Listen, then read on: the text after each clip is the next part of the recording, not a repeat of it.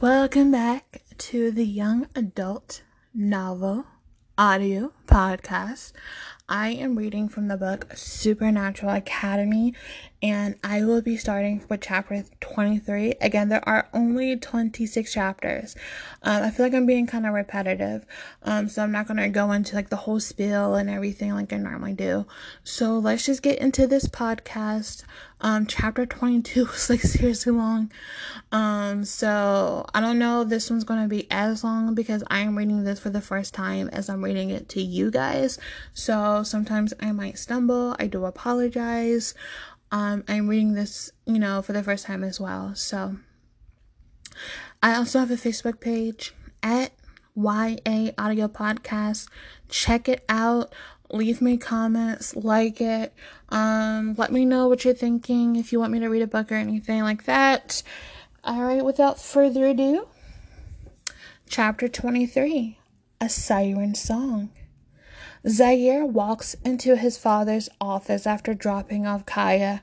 He sits in the chair across the desk and crosses his legs as he waits for his father to look up from his phone and acknowledge his presence. "Son," his father greets. "I'm going to Portland with Chase and his little magical friend," Zaire offers bluntly. "While I'm gone, you should get the pack ready." "I'm sorry?" His father shows his confusion. Zaire grows frustrated. "There's no time to catch you up," Zaire says in an annoyed tone. "Shapeshifters from the pits of hell are going to be released, and soon. When they do, they will kill off anyone that deems them a threat. That means anyone who can see them, like someone who has previously died, or someone who's powerful enough to see through their glamour. Like an alpha," his father says knowingly. Zaire nods. "I lost Mom. I won't lose you too," Zaire tells him. "We will fight them before they can strike first. Once they do, we don't stand a chance. I fear Chase will die before we get to fight anyways. He's being foolish because he cares about that magical girl." His father scratches his chin. "I thought Chase was gay." "Doesn't matter."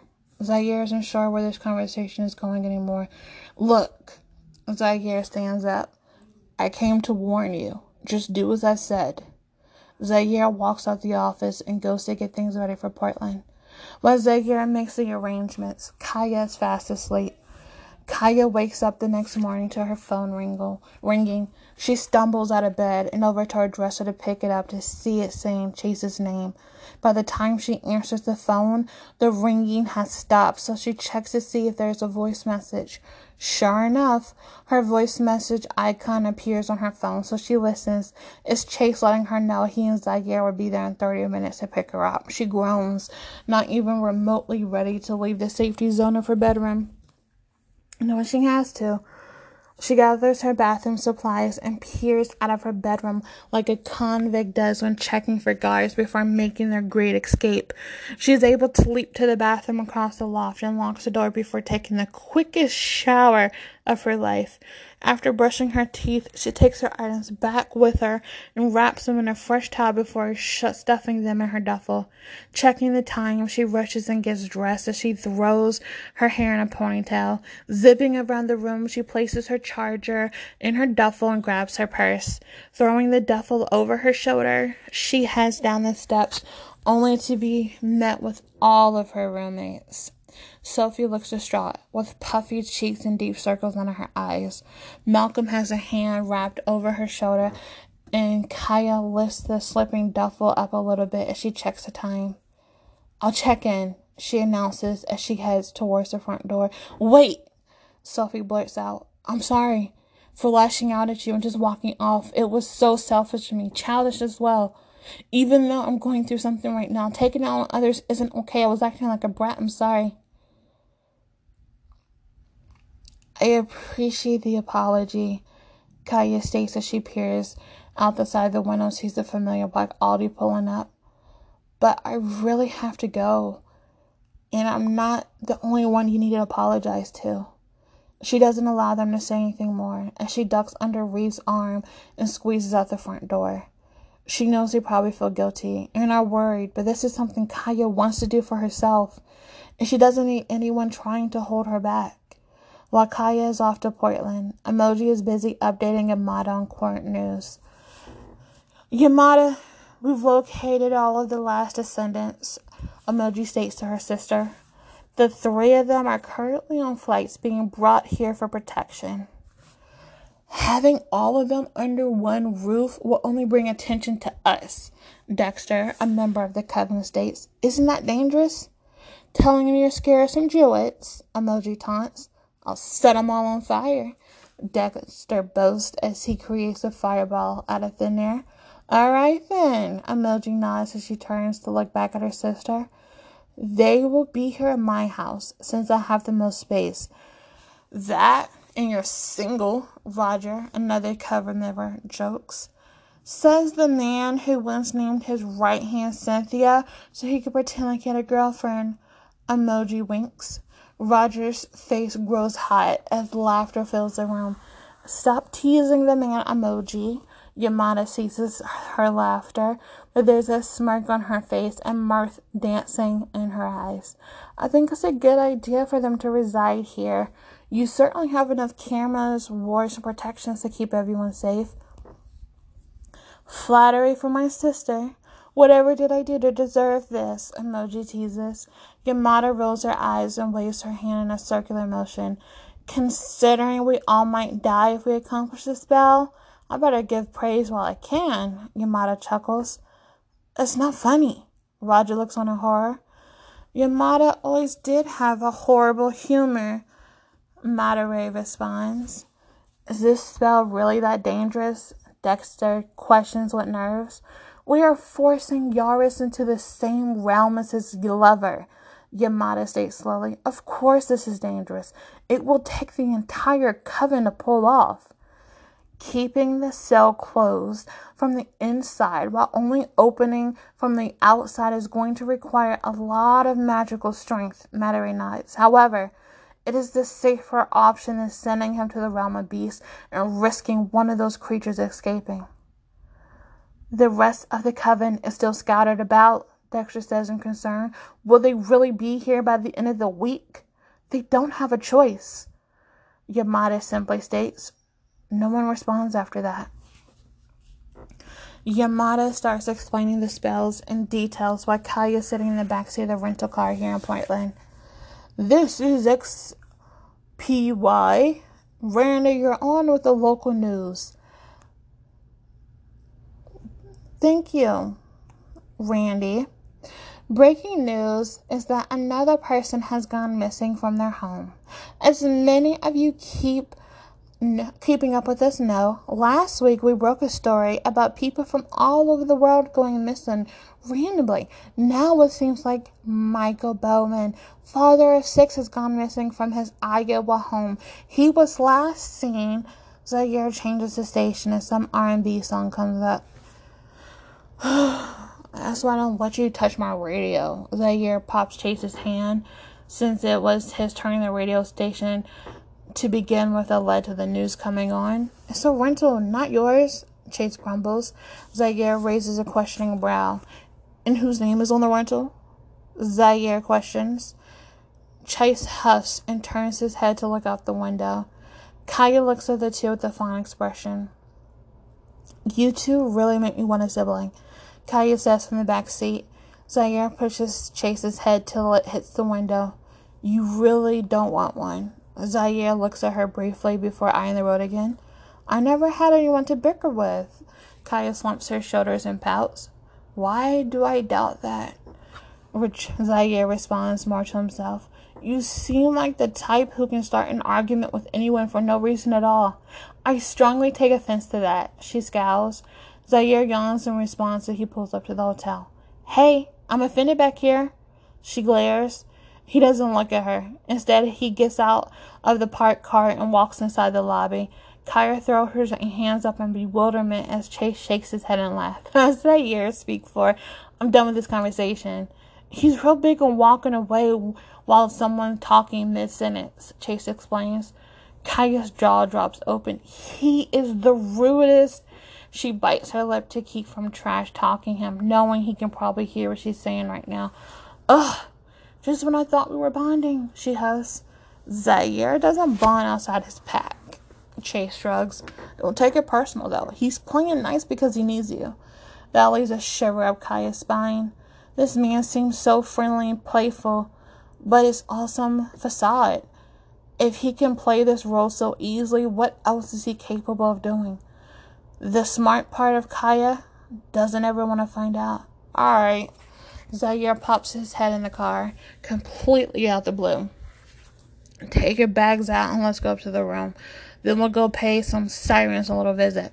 Kaya falls in line while doing as told. She grabs her duffel and follows behind Chase as they walk into the lobby.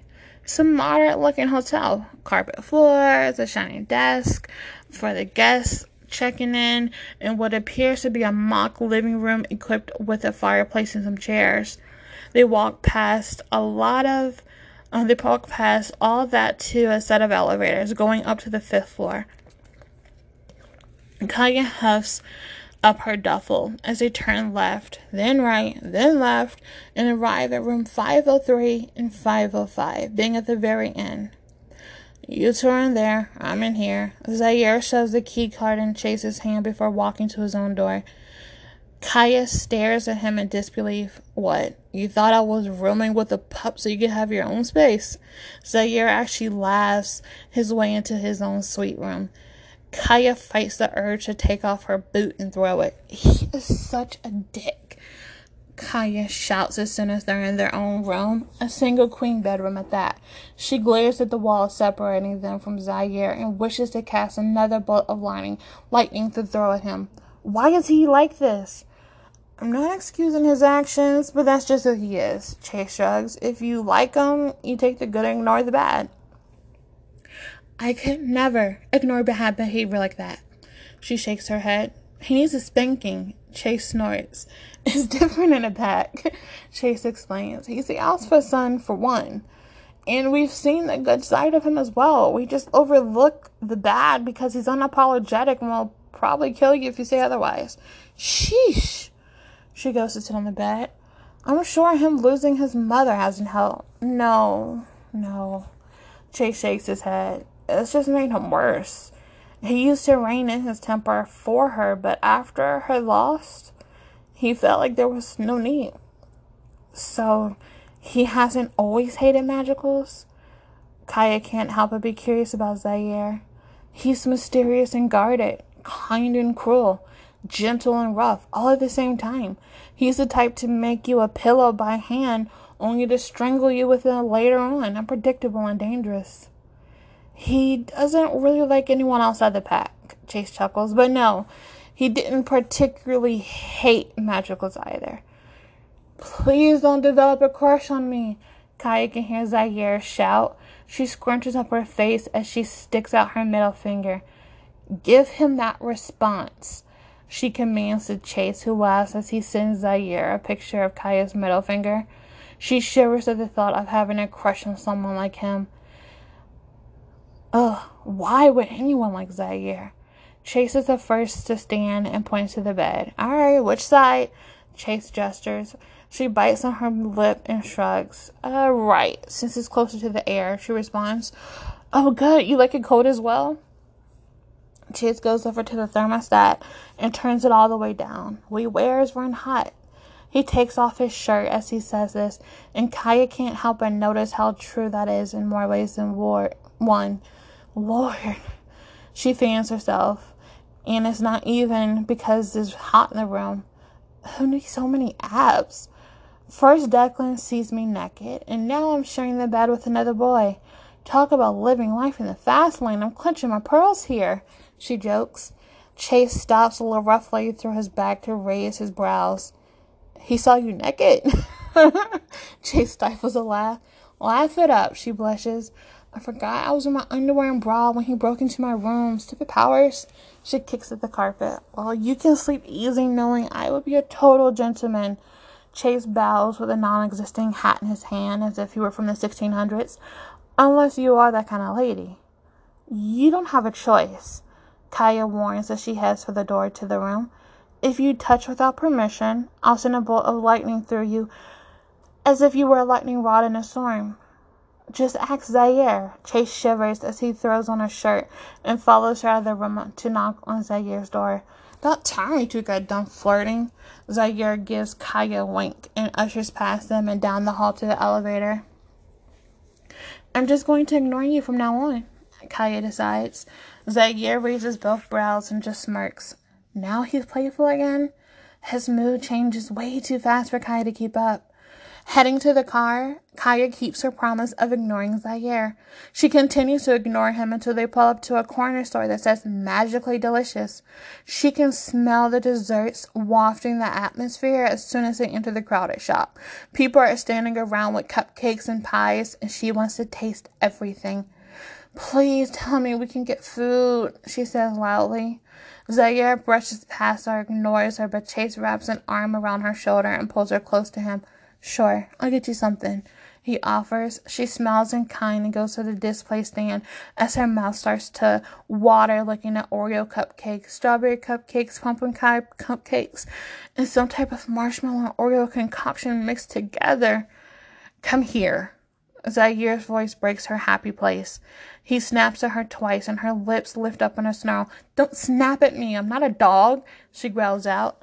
The pretty-looking woman standing in front of him smiles as her long fingers tap on the table she's standing beside. A woman who fears no man. The woman talks as if reading from a monologue from a play. I like her.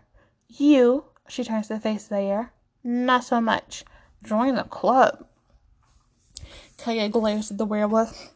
His left eye twitches, and Kaya takes a step away from him out of perseverance for her life. Lear, this is Kaya. Zaire greets. Kaya waves in kind. Now, will you talk to her, since you obviously hate me?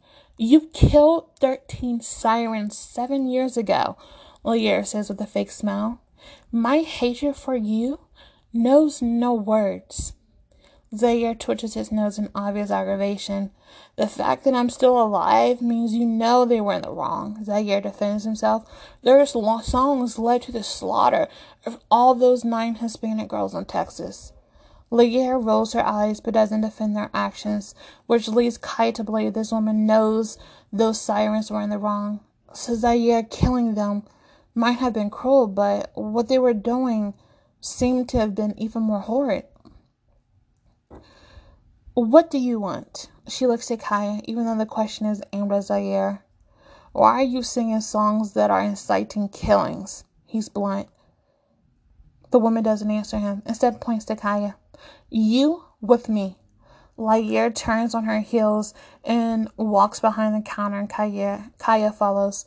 Kaya is led to an office and sits in a black chair that's in front of a brown desk. What do you know about sirens? Kaya isn't sure this is a trick question or not. Nothing, actually. Kaya responds honestly. She hopes this woman won't try to attack her since the two of them are isolated in this background. If anything does happen, Kaya's sure she can scream loud enough for Chase to hear. Sirens have been around since the beginning of time, Zaire begins to explain. Time after time again, we begin to get captured and are forced to sing by brutal torture. That's horrible, Kaya gasps. It is, Zaire agrees. Our voices hold special powers, gifted from God himself. When we sing, we can inspire people's deepest desires, even give prophetic visions. That's why we've always been enslaved. What does this have to do with Zaire is accusing you of, though? Kaya asks prematurely. I do not like impatient people, Zaire warns. Kaya remains silent. Recently, a man named Joel came by threatening to kill us if we didn't sing our songs to his men. Joel is a hunter, and his kind have hurt my people for years. We couldn't afford to lose any more people, so we agreed to his terms. A man named Booty had promised to help, but we heard he had died.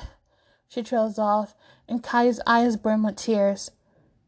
That was my father, Kaya whispers.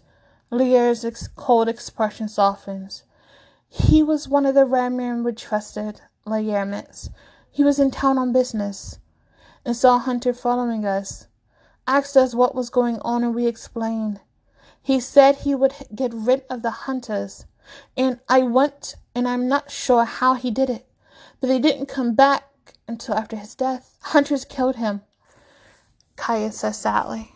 I'm sorry. Lear says honestly. If our involvement led to his death, then I am truly sorry. We don't want to be responsible for the killings of others, but sirens are a dying breed.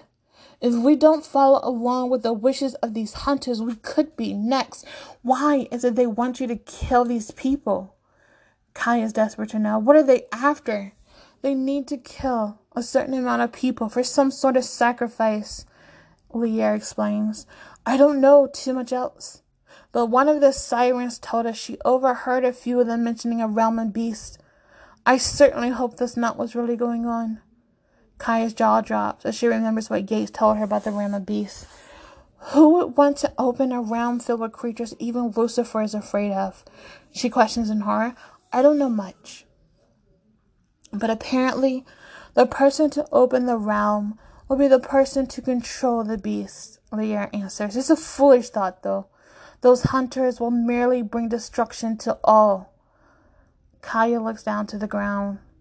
No one can control those beasts, because they aren't normal creatures. That's why they were abandoned in the first place. What does that mean? Kaya wants to know. I can't say more. Lear apologizes. So hunters want to open the realm of beasts, and Yaris wants to open the realm to Asgard? What would happen if both succeed?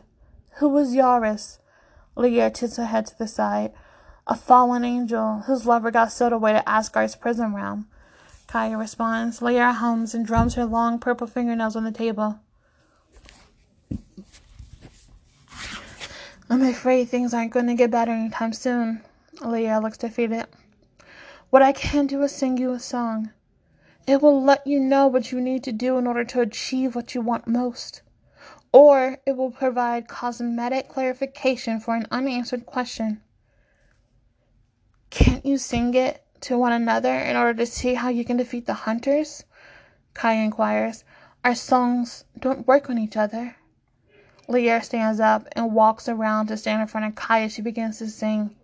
It's a beautiful melody that sounds like angels descending from heaven to sing as naked babies begin to play harps. Kaya goes into a trance as her eyes glaze over and her body remains frozen in place. She begins to see images as if she were experiencing them herself. She sees her father and he's arguing with a tall man who grabs her father by the throat. Her father fights the man off and scrambles away. Another man comes up from behind and grabs her father, which leads to him not being able to move. So Mr. Abraham stops fighting and falls to his knees. A third man walks up to Kaya's father and with a glowing palm places it in the middle of Mr. Abraham's head. Mr. Abraham whispers a spell, sounding like a protection spell over Kaya's life, and then he's gone. The man who killed him curses as rage seems to fill within him. The same man demands that the other two men work to counter the attack the blocking spell that will prevent them from finding Kaya. They disperse, and Kaya gasps as if suddenly waking up from a bad dream. Coming back to reality, she's in the same office, and Lear has stopped singing. Kaya touches her cheeks and they are soaked with tears. Without even knowing her deepest desire, she found the answer to it. Her father died at peace because he gave his last strength to save Kaya's life. She stands on wobbly legs as she thanks Lear for the vision and starts to walk out the office to the others. Chase is pacing with a bag in his hand, and Zaire looks bored mixed with upset. Thank fuck, you have been in there forever, Zaire grumbles as he storms out the shop. Can't you see she's upset? Chase responds as he follows Zaire outside, Kai in tow. What do they say? Zaire questions as he completely ignores Chase. Kaya feels like she's in a daze right now, and even though she knows they're talking. Their words seem to be cloudy, like trying to hear while being submerged in water. I saw my dad, she whispers as she stumbles to the car. Chase helps her inside, and after she buckles, she puts her hand to her lips and closes her eyes briefly. The sirens. They're doing all of this because of a group of hunters, led by a man named Joel, is holding them hostage and threatening to kill them if they don't comply. He's going to kill them anyway, I bet. Zygar shakes his head. Those damn sirens and their songs. He grips the steering wheel hard. She sung to me, Kaya admits. Zygar eyes her heavily as she talks. I saw my dad and now he died. He placed a protection spell on me to keep me hidden from druids. Then he just died. Chase reaches behind the seat and grabs her leg, patting it before letting go. Here, Chase says as he hands her a bag from the shop. I got you some sweets. She's not sure why she starts crying, but she does. She takes the bag and opens the box to see an assortment of desserts. Choosing one at random, she takes a bite. She cries hard at how good it tastes. Will this be her last cupcake? She wants to live for her father who sacrificed himself for her. It can't be the end, not now, not yet. She has to live for him, avenge him. Wait, no, stop crying, Chase says frantically. Zaire, make it stop. I don't know what to do, Zaire responds, just as alarmed. Give it a bottle. Kaya cries, turn her to laughter as she throws a piece of her cupcake at his head. I'm not a baby, she says with a wet voice. He doesn't respond, but his shoulders are less tense. Kaya cradles her bag close to her, and the rest of the ride is in silence. It's not until they arrive back at the hotel that she remembers she hadn't even contacted her roommates yet. Kaya falls asleep without sending a single text, while Anders falls asleep and gets a dream. There are two people fighting. Someone is wearing a hood and is fighting against a girl. The girl is Kaya. She's using her powers to create a thunderstorm, but to no avail. A blur comes and tries to attack the hooded figure, but they get thrown and Kaya is flown into a lake. She doesn't come out. Anders wakes in a cold sweat as he wipes a hand down his face. He gets out of bed and shuffles his feet downstairs where he sees everyone else just sitting and watching TV and eating snacks. This vision seemed different from the others. Felt different too. Kaya finally called, Reed tells his twin as the twin sits beside him. Anders responds back as he reaches over to get some popcorn from the bowl sitting in Reed's lap. I had a dream of her dying again, he says with a tired voice. I think she's going to die soon. It's not a fact, but it's a feeling. Reed opens his mouth and shuts it tightly as he sees Gates shake his head no.